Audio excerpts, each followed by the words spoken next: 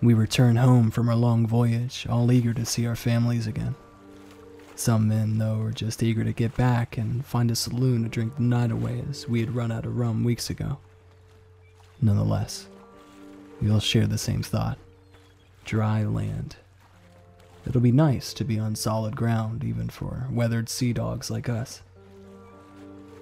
On the horizon, we saw our origins and felt the rush of expectation in the shape of our fair port. Blue skies backdropped our peaceful home.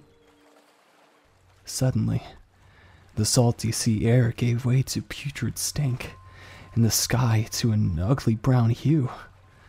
The first mate coughed, his body immediately rejecting the foul smell. All of our cheers quickly joined him in concern. The middling deckhand next to me unwittingly added to our fears. Where are the rest of the boats? Our port, although small, was a busy one. There should have been 3 boats on either side of our wake, but instead there was only eerily silent waves of water. What's more, there should have been dozens of loved ones in the dock that had seen our sails on the horizon. They should have been standing with smiling faces to welcome us back. To our horror, they were actually there, but not as we imagined. Would-be wide grins were replaced with gnarled teeth. Sun-kissed skin was now plague-ridden rot. They were our families and our neighbors, but no longer did they love us. Bodies of groaning, dead flesh and hazy eyes stared lifelessly at us from the docks like starving animals.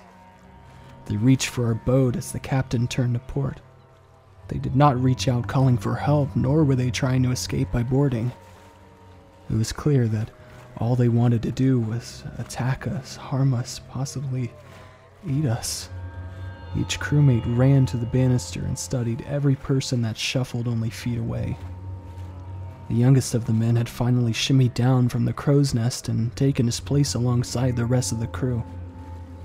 He peered down, analyzing the crowd of unfortunates, and to his horror, found a familiar face that he dearly loved. "Dad? Dad, is that you? Oh my lord, what has happened to you? I'm coming, Dad! I'm coming!"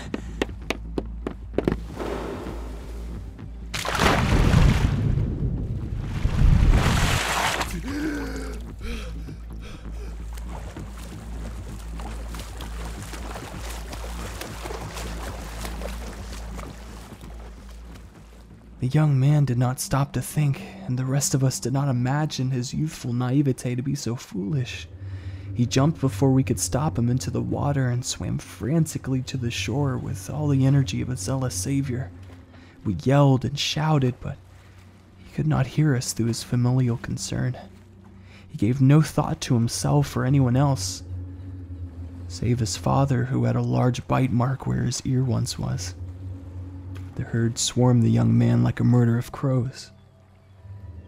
In mere moments, thankfully, his cries for mercy gave out, though they echo in our minds still.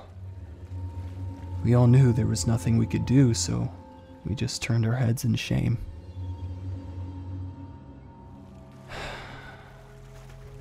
The next port is 5 days' travel from here. The captain honorably decided that we must sail there post-haste.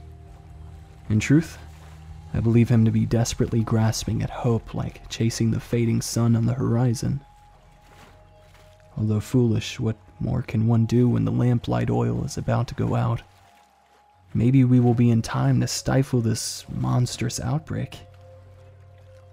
If not, I pray it'll be some time before we dock again. I don't know if I can stomach what we may find on dry land.